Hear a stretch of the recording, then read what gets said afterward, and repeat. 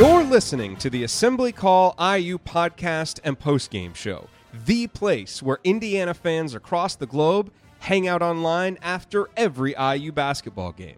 Join us for our live broadcasts on Thursday nights and immediately following every IU game at our website, assemblycall.com. That's assemblycall.com.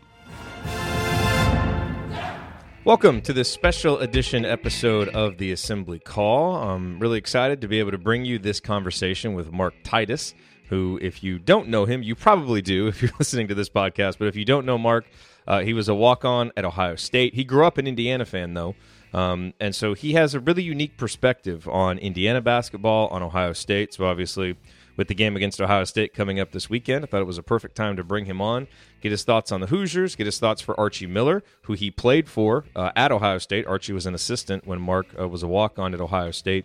And Mark, of course, now the host of the very popular One Shining podcast, which is another college basketball podcast that I highly recommend that you listen to. So really, really appreciative of Mark for taking the time. I think you'll enjoy this conversation, insightful and funny, which is exactly what you would expect from Mark. So that is coming up here in just a second. Before we get to that, though, I do want to just spend a couple of minutes telling you about our sponsor for this episode, and that is our friends at Comfort Option. And you've probably heard me talking about Comfort Option on episodes of Assembly Call Radio over the last several months. And we're really excited to have them as a sponsor. One of the main reasons is because they're Hoosiers just like us. Third generation IU fans, cheered for the Hoosiers, went to Indiana, and they're really proud to serve the Indiana community. And so there's a couple things that they do that are really interesting. One is they have an in-home mattress store to your door service that if you live in Bloomington or Indianapolis, you can schedule a time and they will come out there and custom fit a mattress just for you and, let you try it out and work with you on it and make sure that it's the right fit. And they have a 30-90 satisfaction guarantee on all of it. So if you get it and you're not satisfied with it, they'll come out, redo it, and if it's still not to your liking, they'll refund your money entirely. Now, if you're not in Bloomington or Indianapolis, that is okay because they have an Alpha mattress. And they produce this themselves, and they ship it direct. So that's part of the reason why it costs less than what you might expect, because they can eliminate the middleman. But you can go on their website and customize it to your liking. They will ship it anywhere in the United States, and that same 30-90 satisfaction guarantee still applies. So check out Comfort Option. If you use the promo code ASSEMBLY, you will get $50 off your purchase. Let them know that we sent you here at the Assembly Call. Again, comfortoption.com, promo code ASSEMBLY at comfortoption.com. All right, now here is our conversation with Mark Titus. Enjoy.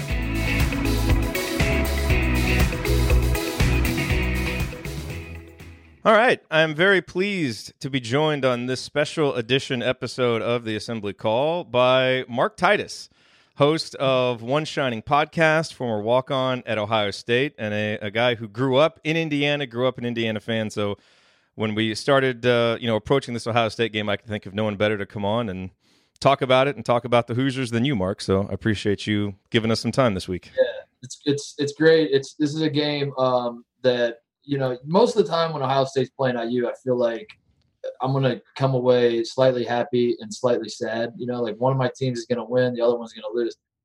The way both these seasons are going, I don't know. I think even winning is just kind of like, okay, so one of them, their season's not completely over at this point. Yeah, one of them will get a win. Yeah. It's been tough. It's been, especially that week. What was it like? I mean, as IU was in the midst of a 7-game losing streak, I think Ohio State's got up to 5. I was losing count, man. But there was a period where I think like the two teams that I've cared about and that I actually still can evoke emotion in me as I'm watching them play, I lost 12 straight combined. And I was like, what is this season of college? Meanwhile, Duke is like an unstoppable machine. I'm like, Kentucky's good again and Purdue's winning. It's like, what are we doing here? I know. It's good. It's like every rivalry I have this is unbelievable. So it is. Well, I want to get into all that. I wanted to start. I know, I've told you this personally, but just, for anybody who hasn't listened to One Shining podcast, I highly recommend that you listen to it. And the thing that I like the most about it, and I just want to give you props for it, is somehow you and Tate are able to clearly show respect and love for the sport of college basketball while balancing it with the showing the absurdity and the comedy of it all, which is kind of a tightrope to walk, and you guys do it really well. So I just wanted to commend you on that because it's really a good show. Thank you. I think the thing that we learned very quickly, and I don't mean to attack the audience because I'm really attacking myself when I say this, but people don't care about college basketball, and that's weird to me because I care about it. Like, it's all I care about. It's all that matters to me. I think college basketball year round. Things that happen in the real world, I repurpose them as though it's college basketball. That's just all I ever think about. But I found that people care about their team, and that's all they care about. And if you're into college basketball, you care about your team. If you're not into college basketball, you're confused how anyone could like it because you're like, the NBA is better, the players are better, so why would anyone watch worse players? And it's kind of hard to explain to those people. So with the show, we realized, like, instead of breaking down X's and O's and all that kind of stuff, people just want to hear about the absurdities anyway. Those are the shows that people seem to like. We just got done recording an episode. We talked about the Mark Schlabach article that he just wrote, and how the assistant coach was fired for forging the transcripts of Sharif O'Neal. And like, that stuff is what people really want to hear, is just like us making jokes about how corrupt like the NCAA basically is, and how the NCAA, for God's sakes, like they just put out something where they are now going to reviewing the end of games. Even like this happened twice this week, where there's a buzzer beater where the shot was clearly like still in the guy's hand after the shot was taken, but it didn't affect the outcome of the game, but it did affect the spread and the gambling implications. So this happened twice. And in response, like, people were losing their minds. And in response, the NCAA is like, well, we're going to start reviewing those shots. And the only reason you would do it is for gambling purposes. Yet the NCAA is like has historically been very anti-gambling. And like, we don't even want to believe that there's any money involved in any of these sports. So for them to like be on the nose about the gambling thing, be so brazen about that, but at the same time, like, try to pretend like it's all about student athletes and school first. It's like, what are we doing here? This is crazy. So anyway, that's a long-winded way of saying that that's the kind of stuff we enjoy talking about more than anything else, to be honest with you. It truly is hypocrisy and absurdity at every turn. Yeah. So I'm glad that you guys lean into that. So the other show-related question that I wanted to ask you guys do a segment called Dirty Laundry, which is hilarious, where you read these anonymous stories that people send to you. So which of those stories so far has been about Indiana? Because that's what everybody wants to know. What is my best story about Indiana? No, which of those stories was about Indiana? Which one was about Indiana? Have you read any on the air that were about Indiana? Well, I obviously can't. I know. There have been a few. It's mostly, so the problem with this is it's become it's mostly like, we were at a party and we saw players getting drunk, and like those were funny at first, but it's gotten to a point where it's like all sort of the same story. Yeah. And in the same way, like our podcast, we want to focus on the absurdities. My favorite stories are always the ones that have like no substances involved, or that there's no like pursuing a woman involved, because that's like what all of them seem to be. Is, I was at this party, this guy got drunk, then he went home with a woman, and it's like, okay, cool, that sounds like college, man.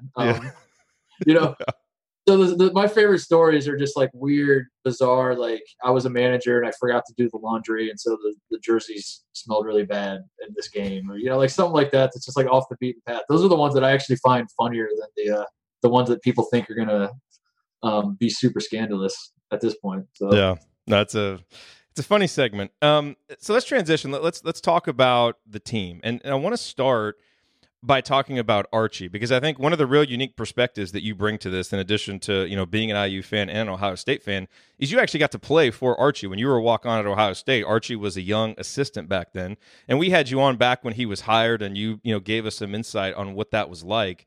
So let's rehash that a little bit, for maybe people who missed that, but just give us your thoughts on what it was like to play for Archie, and how what you've seen out of him now, his first year and a half as a head coach in the Big Ten.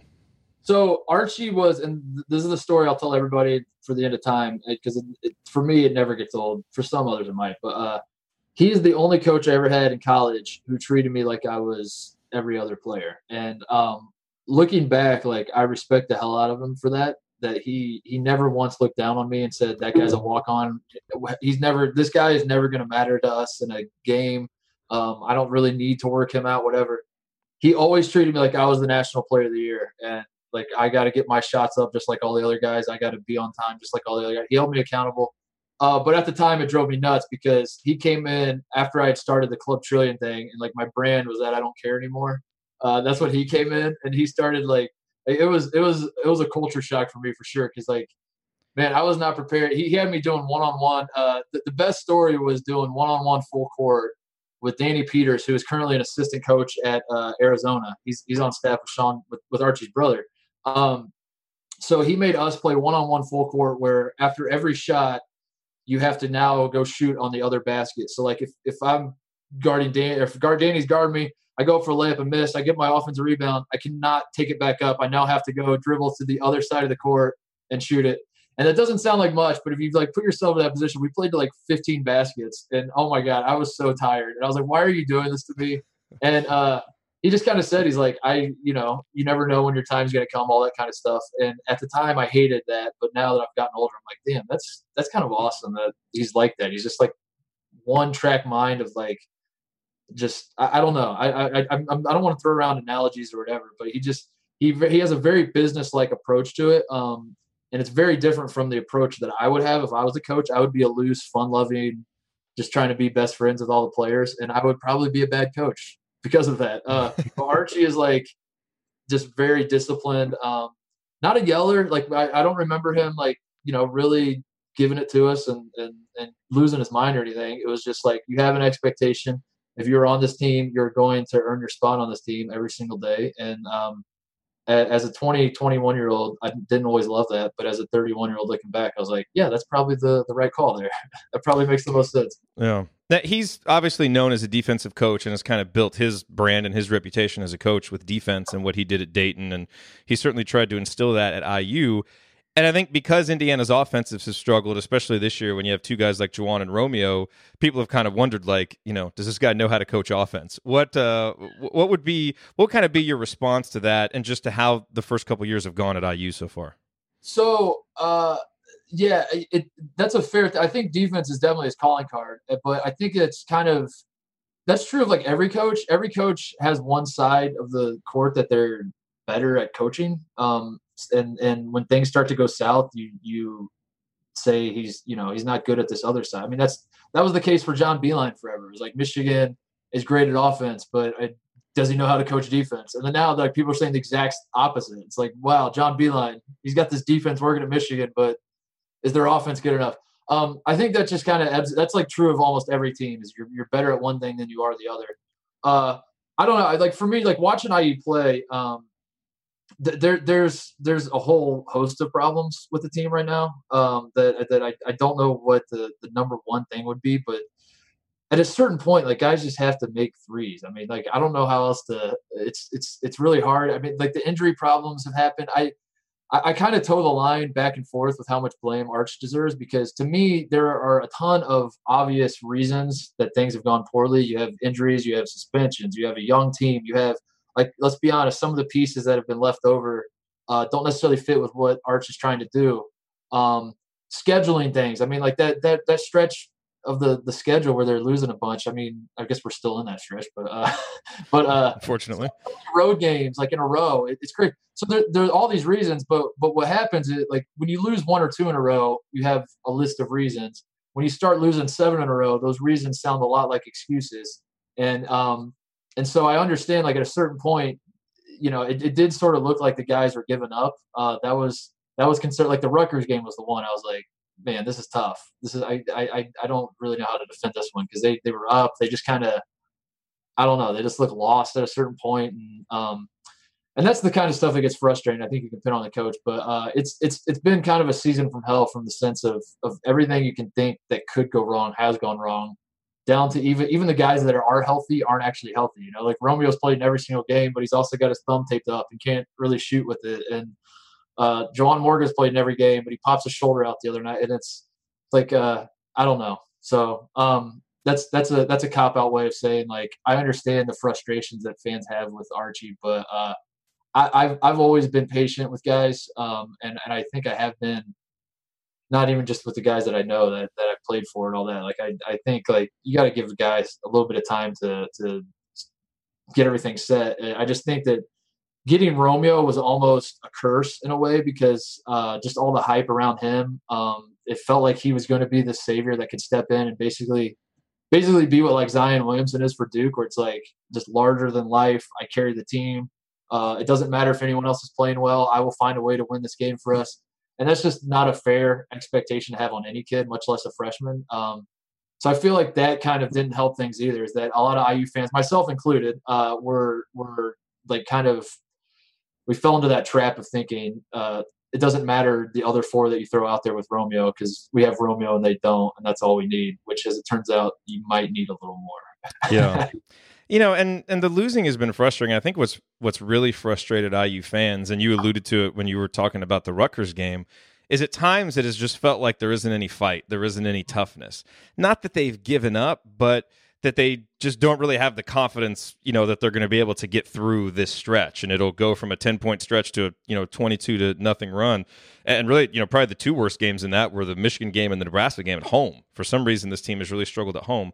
When you see a team that's struggling with that, like with focus or effort or confidence or toughness, like whatever you want to say about it, what accounts for that? Like, is that just something about the individual guys? Is that something about what the coach is emphasizing? Like, what contributes to that?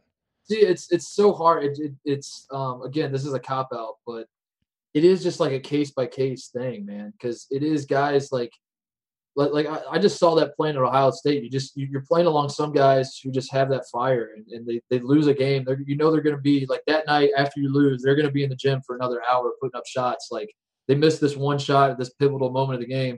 And so they just sit there all night and they're just shooting the shot over and over. And it's like, there are guys that are wired that way and there are other guys that aren't. And it's easy to kind of pin it on the coach and be like, why is the coach not giving these guys the pep talk that they need? And why is he not preaching how important playing for something bigger than yourself is? And that might be the case too. Like, I mean, I'm not saying Arch is not to blame. It's just from my experience, players are wired so differently that, that there are a lot of guys like I was wired the other way. Like I built my brand on it. Literally, I got the freaking frame shirt about Club Trill, like about how I was more passive, and I just told the story like Arch would want me to get up shots, and I was like, nah, I'm good. I don't really need all that. I'm just kind of here to get a degree and have some fun and graduate, move on to whatever is next in life. So it does fall on the player. I mean, it is sort of a lead a horse to water situation with some of this stuff, but yeah, I think as a collective, I think it is fair to sort of pin a collective thing on a coach. I think like one or two guys don't really have the fire. I mean, Thad Matta, the guy that I played for that I love dearly and still talk to all the time, he kind of ran into these issues at the end of his tenure at Ohio State. That was the big complaint, was that fans would say we're fine with losing. It's just how we're losing. It's there's no fire from these guys. And they kind of pinned it on Thad. And I mean, I talk to Coach about it all the time. And he's like, I'm doing the same things I did when John Diebler and Dave Leidy and Evan Turner would be in the gym all day, every day, working on their games. Like I said the same thing to those guys that I'm saying to these guys. And for some reason, the Leidys and the Turners and the Dieblers took it to heart and were in there working on their game. And these other guys didn't care as much. So is that just a recruiting thing then? Yeah, it might be. It might just be like kind of sensing the personalities of the guys that that might be something you gotta pinpoint in recruiting and suss that out. And yeah, I think there's more to it than just saying like I think when you're a fan you think why can't the coach just yell at them more, and especially IU fans, especially with the Knight persona just lingering always around the Indiana basketball program is like Bobby would just yell at them and then they would play harder, and why can't the coach do that now? And to that I say it's a little more complicated than that, but I do understand the sentiment because I feel the same way. It's when the whole collective team is not. It feels like they don't care and they're only playing for themselves. That is very frustrating. I do get that part. How much hope do you have for this Indiana team to be able to make something of the rest of this season? I mean, that's always hard to define, right? I mean, that's like the problem with Indiana basketball in general is like, what does success look like for Indiana on any given season, right? I think for this year, making the NCAA tournament coming in, snapping a 2-year drought would have been seen as a success by pretty much everybody. And now, that seems to be slipping away. I think making the tournament would be good. Honestly, it is. I think just having that feeling that they do care is a big thing. But yeah, I think they could. I'm confident they're going to make the tournament. I think there's too much talent. They're starting to come around. I mean, I don't think it is just a scapegoat to point to the injuries and the suspensions and all that stuff. I mean, you look at the way the team was the roster that they had available up until like the Michigan State game. I mean, without Devontae Green, who I know is can be a headache at times with the way he plays, but the guy can shoot at least and can help with 3-point shooting as he did at Michigan State. And then getting Deron Davis back, that was much needed to have like a post presence because that was. I mean, Jawan can go down there, but you don't want him living down there. You want him kind of popping around. You want him to post up and then be versatile and stuff. So to have, like for me watching that Michigan State game, it kind of everything was falling into line. It's like this is what this team can look like if you have a post presence who can draw a double team, kick it out to some guys who can actually hit open threes, and you move the ball a little bit. And Romeo's got his mojo going. He doesn't feel like he's got to do too much. I think that I still believe that you can pull that together and. Yeah, and another reason that I haven't even touched on, like the Big Ten is legitimately a great conference from top to bottom. I think like the days of being completely humiliated, losing to Rutgers, it's still humiliating to see Rutgers score more points from you. But you talk to people around the Big Ten, I mean, they all say the same thing. Like Rutgers is not. I mean, this was something I was pretty like when Ohio State Thad's last game, he lost to Rutgers in the Big Ten tournament. That was like the final straw for Ohio State fans. And I remember thinking, like, man, Rutgers is not as bad as people think. But at the same time, you can't really say that out loud because, like, as soon as those words exit your mouth, they're like, come on, dude, really? So, yeah, the Big Ten is very good. That doesn't help things. But I think that it does help with the resume in the sense that, having a 4-8 Big Ten record is not necessarily a complete humiliation for this team. I mean, for Indiana, obviously, we're shooting for higher things moving forward. But as of right now, I still think they can make the tournament. That's a realistic expectation. I think would be, all things considered, not a bad thing for this team. Like as you close the chapter, it'd be bad for the Romeo era if he goes pro, and this is all we saw of him was just a first round exit. Like you lose him in Dayton in the play-in game. That kind of sucks to look back on the Romeo career, but for what this team has been through, I think just making the tournament would be a good step in the right direction with the recruiting class they have coming in next year and all that. You can build in the way you go. You talked about Romeo and some of the expectations on him maybe being a little bit unfair. What have you seen from him? Like, has he been what you thought, been better, been worse than what you thought? How do you kind of assess his season so far? He's been not quite as so I didn't really follow him a lot in high school. I just heard things, which is honestly the better way to do it, I think. Like recruiting is more fun to follow that way when you just like hear that. I mean, it's so funny to hear. My favorite story of recruiting is like Jabari Parker was the greatest recruit since LeBron. That's all I heard. It's like, dude got Jabari Parker. This guy is LeBron 2.0, and this is going to be awesome. And then Andrew Wiggins announces that he's reclassifying, and everyone's like, okay, so Jabari Parker is the second best recruit now. Andrew Wiggins is the best. I was like, well, wait, isn't that the guy that's LeBron? It's so much more fun to just have no idea about these guys. So I didn't really follow Romeo that closely, but I heard a lot of stuff, and he's definitely more passive than I thought, but he's still producing. And so it has been strange because I think it's easy to pin it on him, like some of the problems with the team, because he does have sort of a relaxed attitude with things and goes through the most, can throw some lazy passes, can make some just kind of lazy plays here and there. So you pin that along with like all the expectations and this idea that he was a savior. You put that together, you look at the record, and you're like, well, it's got to be this guy's fault. But I think he's playing. I've enjoyed watching him play. I think he's fun to watch. I think he's very, very smooth. I would love to see him come back, and not even because I'm an IU fan. I think that like he could greatly benefit if his ultimate goal to be like a great NBA player and hit the ground running when he gets to the NBA. I think like coming back, playing with that great recruiting class, working on his jump shot. I know he's got the thumb thing, but maybe he's not that great of a shooter anyway. Whatever. We get all that sorted out. You get your jumper straight. You're on a good team. You're a sophomore now. Kind of do like a Miles Bridges thing. I know it didn't work out great for Michigan State when Miles Bridges came back, but it worked out great for his NBA career because then this year he's killing it as a rookie. I think that would be awesome. But I like Romeo a lot. I really do. I just think the expectations were kind of irrational, and they always were. He was. I mean, you can correct me if I'm wrong. It felt like this guy was the biggest recruit, like maybe of all time in Indiana, just in terms of the hype. Not that he was the best, but it just felt like the way he drug out his commitment, and it just kind of, you had the Archie coming in, so it was like this new era. But also Romeo's a 5-star, and we don't know where he's going to go. We really, really need this guy. We really need him, and And just the way my dad would go, still goes to all these high school games. And he'd tell me just like all the people going nuts for Romeo and the lines out the door waiting to go see him play so they can hold up their candy striped pants and like, please come to IU. Yeah. All that stuff. It felt like I was like, damn, dude, I was there when Eric Gordon was playing, and I was in Indianapolis when Eric Gordon and Josh McRoberts and Mike Conley and Greg Oden. Like I played with all these guys.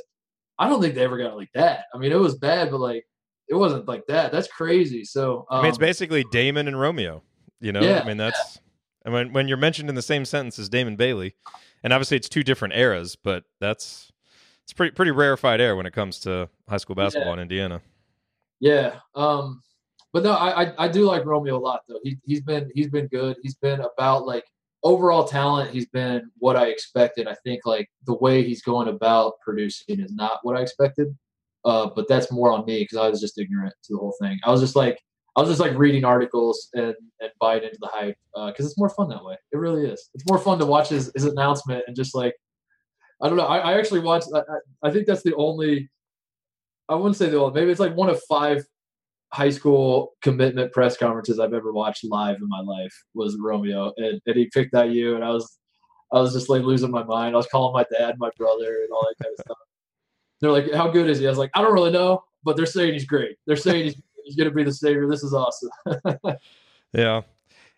You know, one of the things that people have wondered about Archie as he transitions from Dayton now up to coaching in the Big Ten and just kind of his style is how he'll be able to coach elite talent. Do you think he'll have an issue with that at all? And have you seen anything with how he's handled Romeo, at least publicly, that would make you say, like, I wonder. Well, yeah. I think the elite talent thing is just managing personalities more than anything. I don't think like, I mean, the idea that a player could be too good for a coach to know what to do with, I don't think that's going to be a problem. It's more of how do you manage the ego of, and I'm not saying Romeo has a massive head, but at a certain point when you're 18 years old and you've been billed as a savior and everywhere you go, people are having you sign their babies and all that kind of stuff. Like it's kind of hard not to think that you're above everybody and all that. So I think that's the issue is just managing egos. And I mean, I can't really speak to that. Like, I don't like what you don't really know how that looks until it happens. And each guy is different. I mean, I'm really close with Greg Oden and he was the most humble, modest, 5-star recruit maybe that's ever lived. Like that guy was just never ever once thought he was good at basketball. It was the weirdest thing. Like you had to convince him that he was better. Like, Greg, you understand. I remember when Greg was he was entering his freshman year of high school, and I asked him whether he thought he was, or I said something about like, do you know your schedule yet, or something. Like I was trying to figure out a way I could watch him play. And he said, I remember, I'll never forget this. He's 7 foot tall, about to be a freshman in high school at Lawrence North, and he said, "Oh, well, I don't know if I'm going to be on the JV or the varsity team yet." And I was like, "Greg, you're going to be on the varsity. Like, Greg, you realize like you're like in 8th grade. You could go pro right now and probably be a lottery pick. Like you're probably going to be on the varsity team, buddy." And I say that just to like that's how Greg was wired. And I think so when I hear stuff about like the elite talent, it's not so much, how can you squeeze every ounce of potential out of this player on the court? For me, it's more of like, how do you deal with this era of a new player where, it makes me sound like an old man, but these are real concerns of like the social media stuff. Like these kids are becoming stars a lot faster than, let's be frank, like some of them deserve, if we're being honest. Like some of these guys are, not Romeo, but like a lot of recruits they have a sweet mixtape and now all of a sudden they have 400,000 Instagram followers and they're actually like a 3-star recruit that's not that great at basketball. So I think like that's the real challenge is like, how do you manage the egos? And to that, that's just something you're gonna have to wait and see whether Archie can figure that out or not. How's Greg doing, by the way? Is he still a manager at Ohio State? Yeah, he's helping out with the team, which he's graduating in the spring. He lives in Dublin, Ohio, which is just a suburb here in Columbus. He's taking classes, graduating. He's married. He's got a little baby girl. Oh wow! He's figured it out. He's finally like got everything figured out, and I'm really happy for him. Good for him. Yeah, he's very, very successful in his life, and I think people are shocked to hear that because his basketball career was not what he had planned, but. And he was public with some of the struggles that he's had, so that's awesome to hear. Yeah. He's definitely figured it out. Although he did tell me uh, for the Super Bowl, a buddy of mine we smoked some brisket. We made some pulled pork and some ribs, and we did like this big blowout barbecue. Invited Greg over, and he said he's not coming because he's a vegan now. Oh. So I'm a little worried about that. I'm a little bit worried about that. That caught me off guard. I was like, Greg, are you all right? Do we need to talk, buddy? Getting back to the current team, what other players on the current team that project to be there next year? So, not Juwan, not Romeo, are you the most excited about?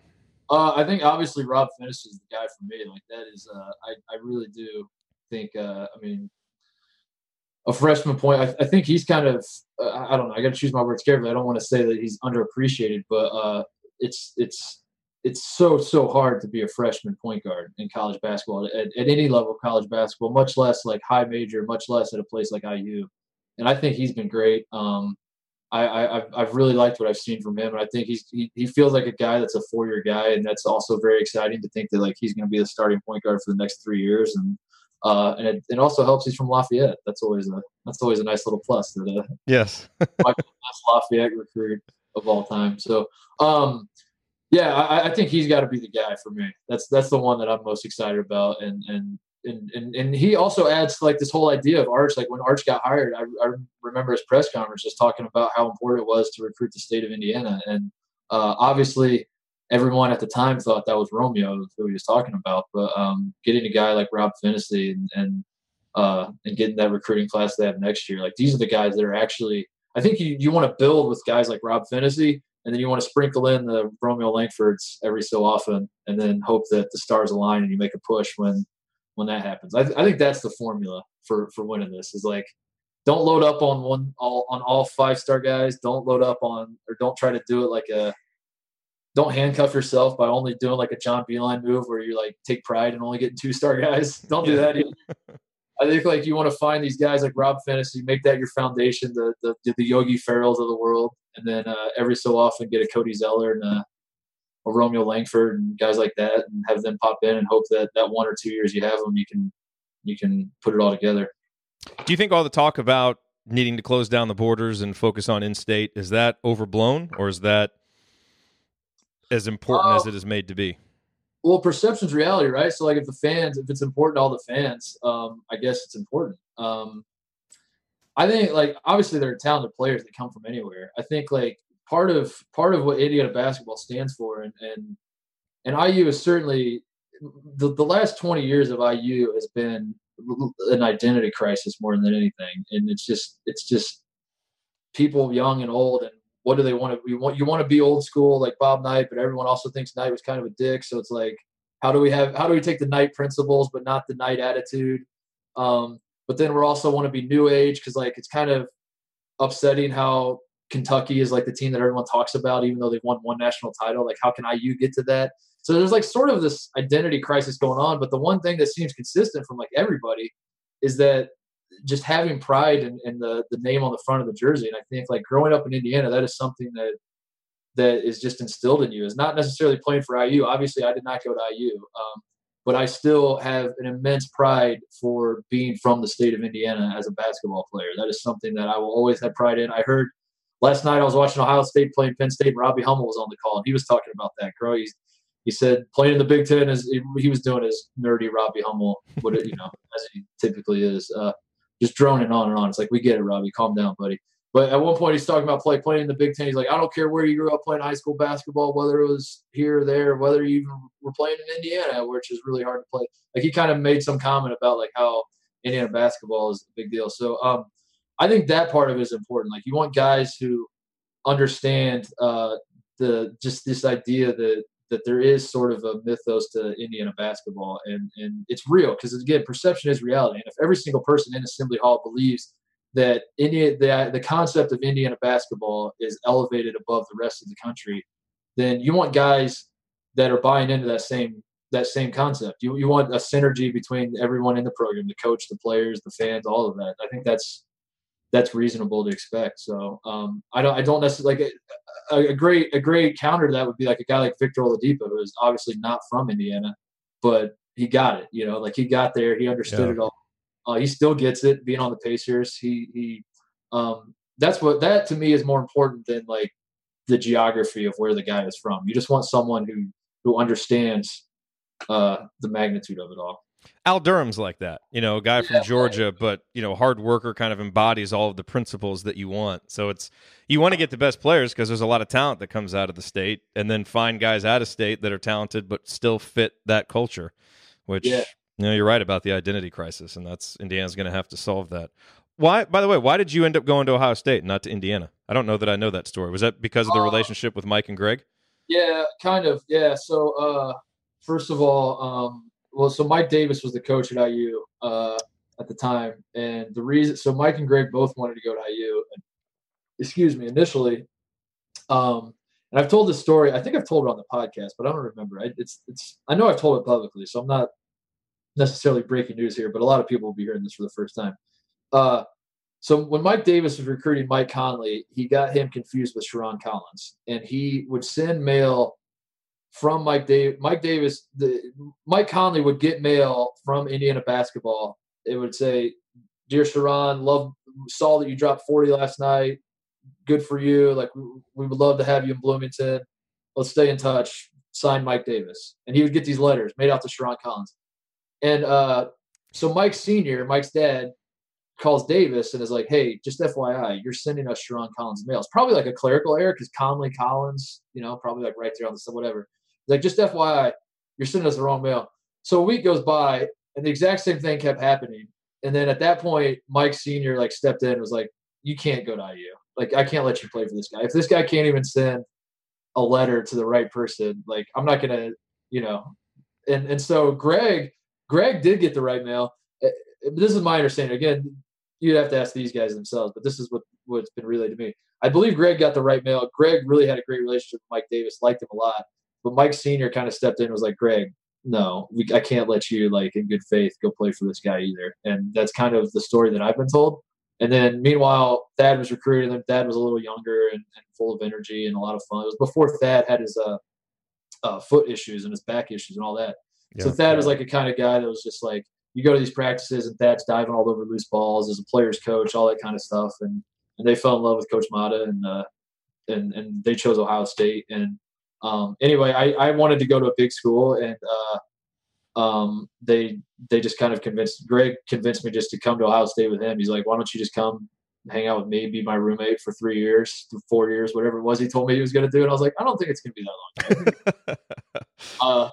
So that was pretty much it. It's like I didn't necessarily want to play basketball in college. I didn't like it enough to play it. Like, I was getting recruited by like Indiana State and UNC Wilmington and places like that. And people that choose that path, I don't think I'm better than them as a person or anything like that. It's just for me personally, like, I didn't love basketball enough to play at that level. I was like, if I could figure out a way to play at a high major level, I'll do it. But I don't like it enough to play at Indiana State. So I was just going to Ohio State to just be a normal student. And then I said the right things, and Coach Mata liked me, and here I am now.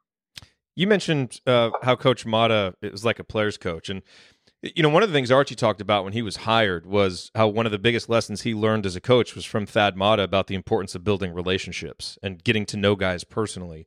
Yeah. What makes a coach a player's coach? Because typically when you hear that, it kind of brings all this baggage along with it, like you put up with stuff and you're permissive and, right. Maybe you don't have that strong of a system and you allow players to freestyle, yada, yada. Like, what do you mean when you say player's coach? I think for me, it's understanding that every player is different and has different goals, and being in tune with those goals, and just kind of knowing that your role as a coach, as much as the boosters might argue otherwise, your goal as a coach, your number one responsibility. This is how I believe, and I'm sure it's certainly how Coach Mata believes, and the way Arch talks seems to be the way he believes too. Your number one responsibility is not to win basketball games. Your number one responsibility is not to appease the boosters, to appease your athletic director, anything like that. Your number one responsibility is always to your players and getting the most out of them that you can, helping them achieve their goals, both on the court and in life. As corny as that sounds, like a lot of guys do. I mean, I honest to God, like, I come from a great background. I love my dad to death. He's a great dad. Did everything right. I still think of like Coach Mata as a father figure. It's not like I had a hole in my life as a father figure and then I filled it in with Coach Mata. It's just like that's the role a coach plays for players when you have a good relationship like that. So I still think of Coach Mata that way, and that for me is like what a player's coach is just someone who understands that win or lose, like I'm here for you guys, and just kind of embodies that. If that makes sense. Yeah, it does. Do you think he'll coach again, Coach Mata? I'm gonna get in trouble, man. I can't speculate on that. I speculated it on our podcast, so I said. I mean, I'm gonna preface it by saying this is speculation. I have not talked to him about it.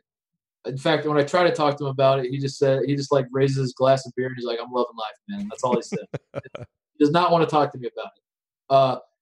My sense is just me. Again, I need to preface this again because I did get in trouble for something I said on the podcast.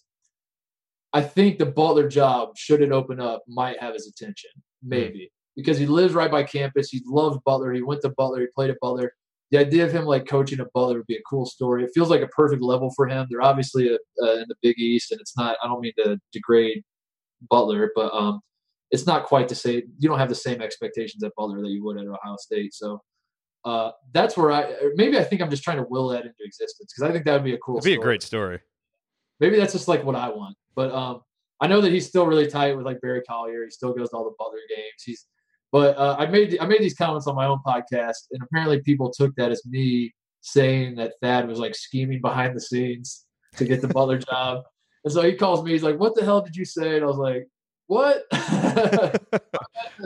Well, I'm just gonna edit out all of your prefacing, so it just comes out as you. Right. That is, or just take the part where I said Thad was scheming behind the scenes. Yeah. That's not happening at all. He's not mentioned me even one iota that he's interested in that. But that's just the sense I get when I'm around him. You know, his wife went to Butler. His daughter goes to Butler. I think his other daughter is a senior at Buff in Indianapolis. I think she might be going to Butler. So they got a lot of Butler ties, and they live by Butler. Just it makes a lot of sense. It does. That would be really cool. But I don't want to speak about LaVall Jordan's job. You know, let him figure that out as he wants. But should that open up in the next 5 years or so, that would be cool. But otherwise, he's in no hurry to get back to it, certainly. So turning our attention to Sunday, we mentioned it earlier, big game for both IU and Ohio State. You know, as both teams try to get out of the bottom half of the conference and, see if they can work their way into the top half. What do you think are going to be the keys to this game? Oh, man. For Ohio State, Caleb Weston has to stay out of foul trouble. This is a problem that he's had all year. He's like sounds familiar. Yeah, no kidding. So for me, like the struggles with Ohio State and IU, it feels similar because it's coaches in their second years trying to kind of build their own thing. They're both kind of having years that aren't going as great as they expected. For Ohio State, I really feel like it's a talent problem, and that's almost a tougher pill to swallow because when I watch IU, I'm like, man, these guys can pull it together. There is a world in which like they start hitting shots and they get a post presence and it was in East Lansing. It was beautiful. Yeah, right. It was beautiful. Right. You're like, you watch that game and you're like, man, they could do this like every night, couldn't they? I think they could. And you start talking to yourself. Ohio State, man, we just don't have that much talent. And it pains me to say because I do love the guys on the team. They're all great guys to root for. I do think they play hard. I think they give it their all. It's just I feel like Caleb Weston is the one. If you did like a draft, if you did an expansion draft around with the college basketball or whatever, and teams could draft Ohio State's players to add to their team for the rest of the season, Caleb Weston's the only guy that anyone's looking at. And we have some good. I like Dwayne Washington. He's a good freshman. I love Luther Muhammad. He's going to be great eventually. But just right now, I think we're struggling talent wise, and that is the problem. So when Caleb Weston, when your best player, like the one guy you can lean on, is always in foul trouble, is not necessarily in the greatest shape to begin with, and kind of plays an old school brand of basketball, that is not a great recipe for success. And I think that explains like Ohio State struggles more than anything. A lot of people been texting me when we lost 5 in a row, like, what's going on with this team? I was like, I think we're just regressing to the mean, to be honest with you. I think like we kind of had some fool's gold in the non-conference schedule where we beat Cincinnati, who I still don't think Cincinnati's that good. Cincinnati's got hot, they're ranked now and all that, but I don't think Cincinnati's that good. We won at Creighton, which at the time felt like a massive win, and it's like, that's all right, So we got like pushed up to what were we ranked, like 15, something like that, which was always kind of preposterous. So our only hope of, and I say our, this is the one time I say our in reference to the team Indiana is playing. Our only hope in Ohio State is that Caleb Weston stays out of foul trouble, which unfortunately has not been happening a lot lately. So, when I was growing up, Indiana-Ohio State was one of the best rivalries. That was back in the days of Calvert Chaney and Jim Jackson. It was such a great rivalry, and it just hasn't been the same in a while. Do you, without necessarily needing to compare the two, like, do you have a lot of faith in Archie and Chris Holtmann that they're both good fits where they are, and that, maybe as, the older coaches in the Big Ten, like Izzo and Beeline, either start to fade or eventually go away, that Indiana and Ohio State will be positioned to get back to kind of where they were when we were growing up? I mean, I'm going to say yes either way, but I genuinely do believe that because I think it is a cultural thing that you want a coach who understands the culture of the place is at, and I do really believe that Arch understands that. And at a certain point, that doesn't win you games. The idea that Archie Miller values in-state recruits more than Tom Crean did doesn't mean that he's going to win more. But I do think he's a better cultural fit. I think he fits well with it's hard to hear that right now with IU losing a lot, but I do believe that Archie's great for IU. And the same is true of Coach Holtmann, man. Like Holt was so smart in taking over for Dad when he stepped in. Like, he knew that the problem wasn't culture at Ohio State. He knew that the reason Thad Matta was fired had nothing to do with the program that he had built. So a lot of guys will step in and try to gut what they're taking over and put their own stamp on things. And Coach Holtmann from the start was like very cognizant of what Thad Matta had built. And he's like the first to tell you that Thad shouldn't have been fired. He's like, I think Thad got a raw deal. I shouldn't even be here. Like, he told me that every time I talk to him. He's like, I shouldn't be here, but I am. So I'm going to do the best job I can. And I hope you support me. And I'm like, yeah, I mean, I kind of feel the same way, Coach. Like, I don't think Thad should have been fired, but since you're here, let's do it. Let's win some games. So he kept like everything in place. He kept some of the director of ops. Like, it doesn't seem like much, but that stuff goes a long way. Like, the same director of ops that Thad had, the same secretary at the basketball offices is still there, the same training staff, the same he brought in his own coaches, did some other stuff like that, but he kept like the bones of the culture of Ohio State basketball the same. And I thought that was very smart, because a lot of guys want to come in and kind of say, out with the old, in with the new. And so with that, I think it is just kind of a natural extension of what Thad built, that Ohio State's on the right path as well. Especially, we have a pretty good recruiting class too. I think Ohio State next year is going to be awesome. Just you're just gonna have to wait a year though. yeah. Hopefully this game on Sunday is. When I come on the show next year, we're gonna have a lot more fun. I'll put it that way. Yes. Hopefully, a much better game than what this is gonna be. Yes. So speaking of fun, you guys went to go on a podcast tour, which is awesome, and I would love to do sometime. And one of your stops was in Bloomington. What was the experience like? Kind of just being in Bloomington and getting to hang out with IU fans. So I got to tell the story. I think that Dockich. This is So so first of all, to answer your question, it was a ton of fun. Like, it was awesome. Anytime I always say that IU is the college that I went to high school at. My brother went to IU, older than me. When I was growing up in high school, I went to Bloomington all the time. It's all, anytime I go to Bloomington, it really does feel like a homecoming for me, even though I didn't go to Indiana for college. So going back there was awesome. I got to take Tate to Knicks. We played Sink the Biz. He was like, "What are we doing?" He's like, "Doesn't everybody get strep throat playing this game?" And I was like, "Yeah, that's part of the charm. Just stick your hand in there and chug the beer, man." That's Tate is your co-host on One Shining Podcast. I took them there. We went to, where else did we go? We went to Kilroy's, and we got pepperoni sticks, and they loved that. I tried to show them like the local flavor of all that. It was a good time, but I have to tell the Dockich story. I think that Dockich was, I reached out to Dan to be our guest for the live show. He said he would do it. I know Dan a little bit. I know Andrew's on staff at Ohio State. I had nothing but love. I guess I should make it past tense. I had nothing but love for Dan for the longest time. Like, I felt like I was like the one guy who's younger than 40 that actually loved Dan Dockich. So I asked him to come on, and like, I could have asked Arch, to be honest with you. I could have had the head coach of Indiana come, and I wanted Dockich because I thought it'd be fun, and I thought we could make him likable in a weird way. Like, I have a big enough ego to think that, like, I could take a guy like him, have him come on our show. We kind of bust each other's balls. People that are at the show are like, oh, I hated Dockich, but actually he seemed kind of fun there. So and maybe you could win some fans over. The night before, we were doing a show in Louisville, and we get done with the show. We're going out in Louisville with some of the people we know that were with us at the show, and just out having drinks, whatever. At like 11:45, I get a text from Dockich. It says, "Apologies." This is word for word what it said. "Apologies, but I must cancel." And this is 11:45 p.m. the night before the show in Bloomington. So I'm like, what? And I said something like, he didn't give me a reason, didn't mention anything, didn't give me no reason. "Apologies, but I must cancel." And I was like, at 11:45 on a Saturday, you're texting me. Okay. But I just wrote back. I was like, no worries, man. Would have been a fun time, but I get it. That's how these things work sometimes. So we go out and do, I started thinking like, man, something must have happened. Like maybe you had a family emergency. I reached out to Andrew. I was like, hey, what's going on with your family? Like, is your dad all right? I just want to make sure everything's cool. Don't hear anything back.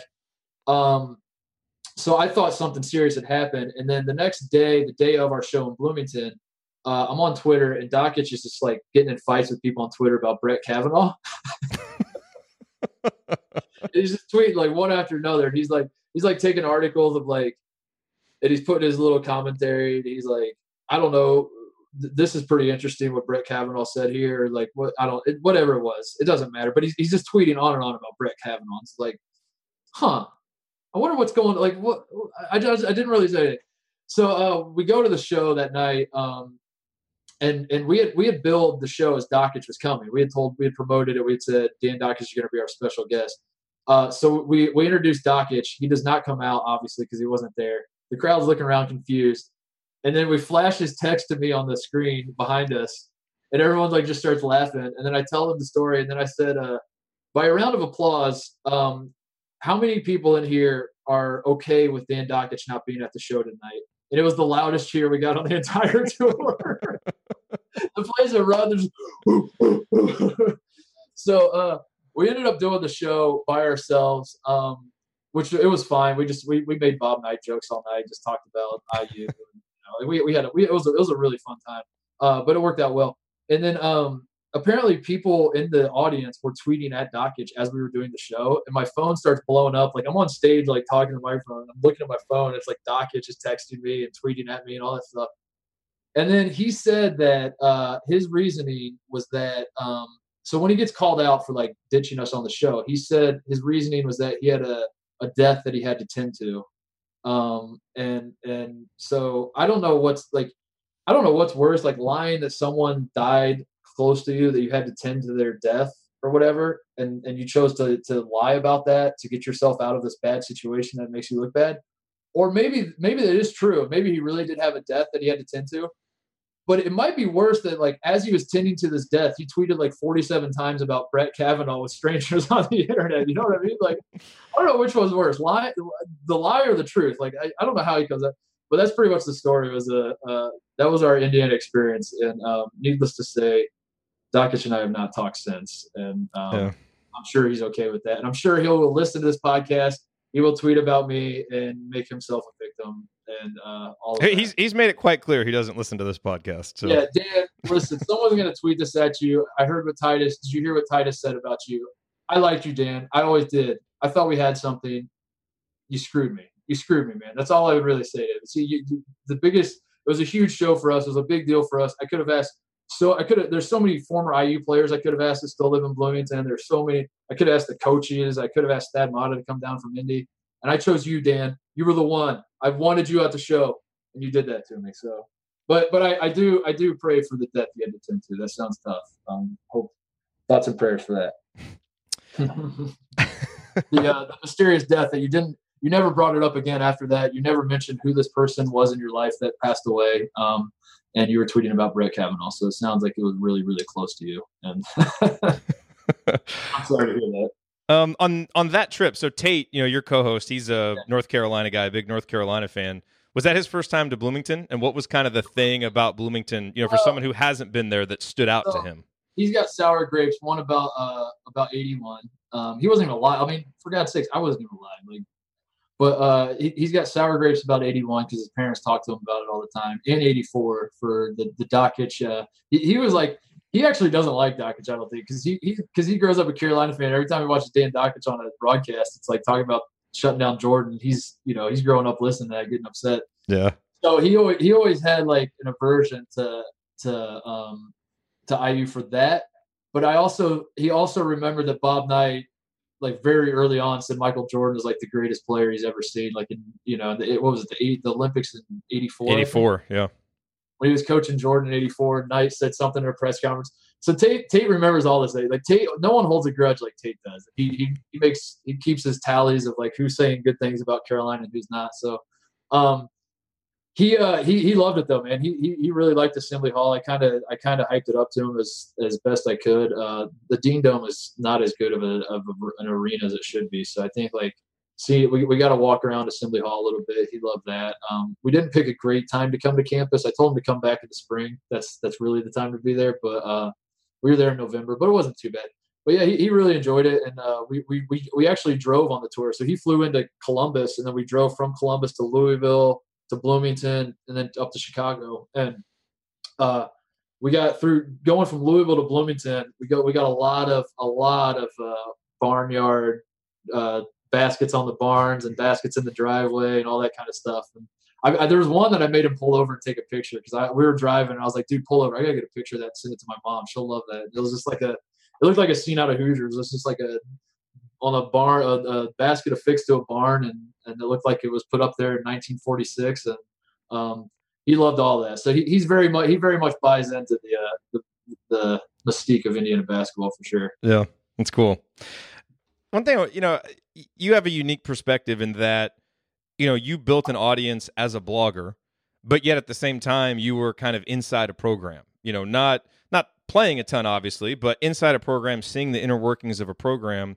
And, one of the big things that's changed about sports coverage, especially college basketball coverage, is the ability for people, to start a blog and build an audience and, be able to have some kind of influence with that audience. Like, us starting this show 8 years ago. We played in high school, but never actually played in college.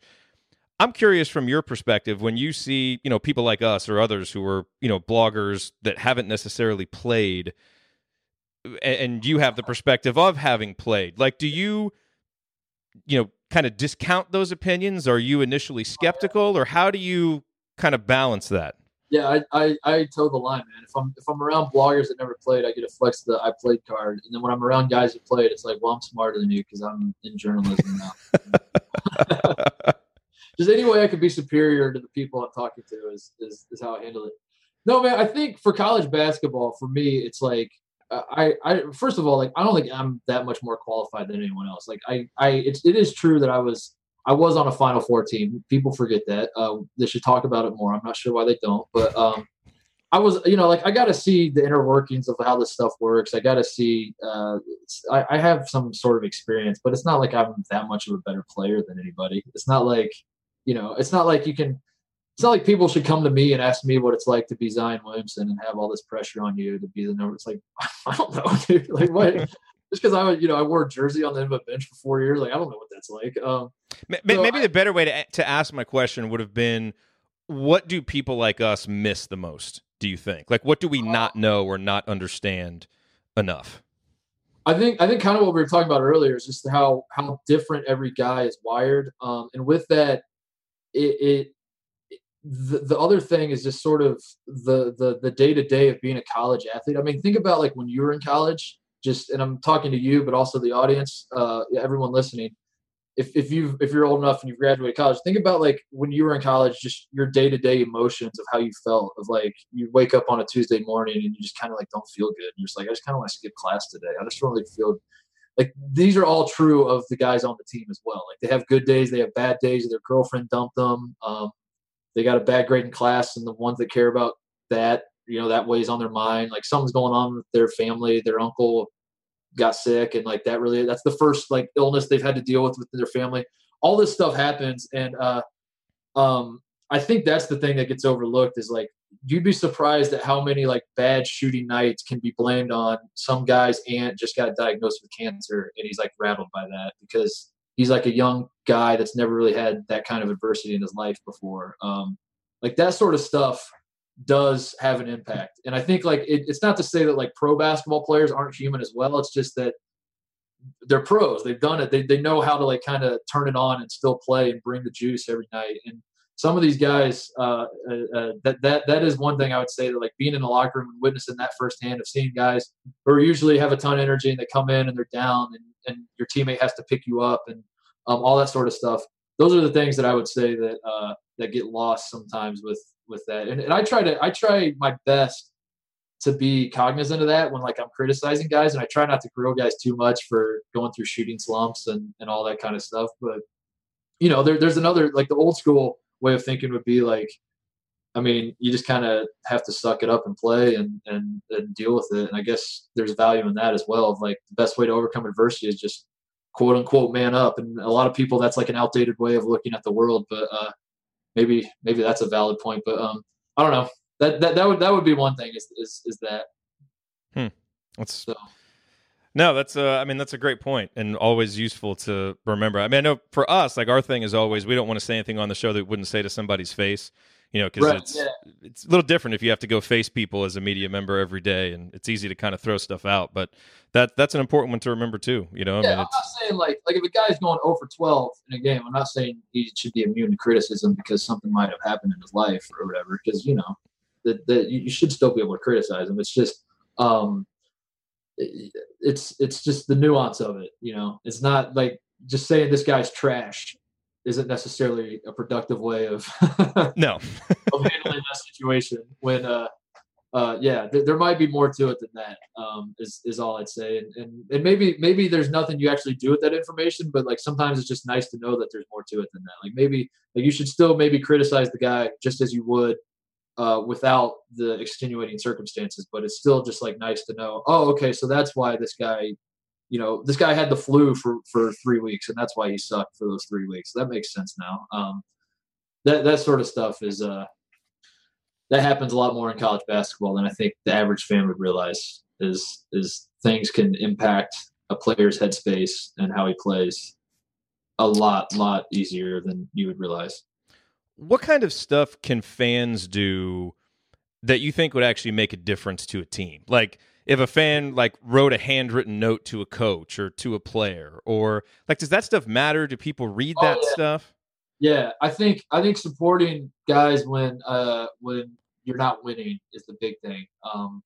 Because I think if you as a fan want the guys to play for something bigger than themselves, I think you have a responsibility, not necessarily to reach out to them personally, but to understand that college sports, part of the deal is that it's not about wins and losses always. And that sounds absurd to say, especially in the modern climate of college sports.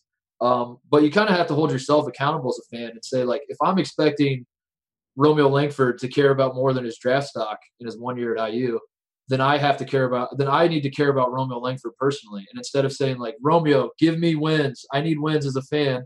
It has to be a two-way street where it's like, I'm cheering for you, man. Like, what can we do to support you? Like we've lost a lot of games, but I love the way you play. Like, I always support you guys. That's not to say you're not frustrated, whatever, but I think like that's the one thing I would say is like sort of that to me would be holding yourself accountable as a fan is just, if you're going to demand something of a player, and I'm not calling out individual fans, I'm just saying as like a collective fan base, you want this certain thing out of a player. Well, the easiest way to get that is to provide that yourself, where you show the players and the coaches that, yes, you do want to win. Winning is very fun. Winning is very important, especially at a place like Indiana. But you also understand that there's more to it than that, and that guys like Victor Oladipo, who never made it past the Sweet 16 in a lot of ways, is like a bigger hero than if some turd comes into IU and people don't really like him and then they go on a run and win the national championship. It's like, I don't know, man. I kind of like Oladipo more. Yeah. So like I think like having that attitude and holding yourself accountable that way would be my thing. But yeah, I mean, for sure, like guys would love to get letters from fans, especially if you have good things to say, and especially if it's not about basketball. That is sort of underrated too. I think like if someone wrote Romeo Langford a letter and just said like, I love the ambassador that you are in this community and the things that you've done, and I don't know specifics. I don't know if Romeo is whatever. But like if Romeo reads a book to a kindergarten class or something, like writing him a letter and be like, man, that's awesome. That would mean a lot to him. I don't know the kid. I've never met Romeo in my life. I guarantee you, as a human being, he would read that and be like, oh, so I am more than a basketball player to these people. This is cool. That stuff matters for sure. Yeah, that's great. Well, we're past an hour. I want to be respectful of your time. Do you have time for one more question before we hop out? The last question I wanted to ask you is just about your IU memories. Like, what are your favorite IU basketball memories from growing up, and who's your favorite player? You know what's funny is my parents moved houses. They live on the west side of Indianapolis, and they just downsized way too late. Like my sister's the youngest. She's been out of the house for a while, but they just now decided to downsize recently. And they were cleaning out their house, and they found a thing in my bedroom that was my box of souvenirs. And in my box of souvenirs was a lot of garbage, just a lot of stuff that they gave it to me. I looked at it, I just started laughing. I threw like most of it out, but I was picking through pieces. I saved 2 tickets that was in this box of souvenirs from my childhood. One ticket was a matinee showing of Space Jam in 1996 for $4.75. I saved the ticket to that. The other ticket that I had saved was when I went to Lexington for the IU Duke game in 2002. Oh, and man. I have the ticket. I even threw away, even as I was looking at it, I threw away the Space Jam ticket, but I still have the I could actually go get it probably if you called me out on it. But I have that ticket. That is my number one memory. It is the game I will always talk about as an IU fan. Like I not only was it like the most improbable win, like that might honestly be, I can't tell if this is shtick or not. That might be the biggest upset in NCAA tournament history. As more time passes, that game becomes more unbelievable to me. It just like everything about it. You look at Duke's roster, like IU did not play well at all. They were like 4 for 23 from the 3-point line or something. They had like 23 turnovers that game, I think. Yeah, whatever. Like they couldn't hit three. I don't think they shot 23 threes. This was back in 2002, so they probably weren't jacking it that much. But yeah, they couldn't. They weren't shooting it well. They were turning it over like crazy. Duke had 6 NBA players on the roster. They were defending national champions. They got National Player of the Year, Jay Williams, on the team. It's like I have no idea how they won that game. No idea. It was Jared Jeffries and a bunch of white dudes, and they beat him. So not only was it that, but it was like I was of the right age, man. I was in 8th grade when that happened. And like that's the time. That is the time of like this is the most important thing in the world. I was on spring break, and so like that whole I don't know, man. So that is my number one memory is going to Lexington, driving down there, thinking like I almost don't want to come because we're going to lose by 30 and it's like such a waste of time. And I went with a friend who's a Duke fan. Actually, he's a guy I went to school with. He was an 8th grade buddy. His parents took us and he was a Duke fan.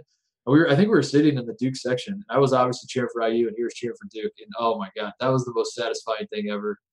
So with that, to answer your other question, AJ Moye is probably my favorite player. Yeah, I would imagine so. Yeah, AJ Moye is up there. Kirk Hastings up there. AJ Guyton's up there. Yeah, Tom Coverdale. Like pretty much anyone on the O2 team.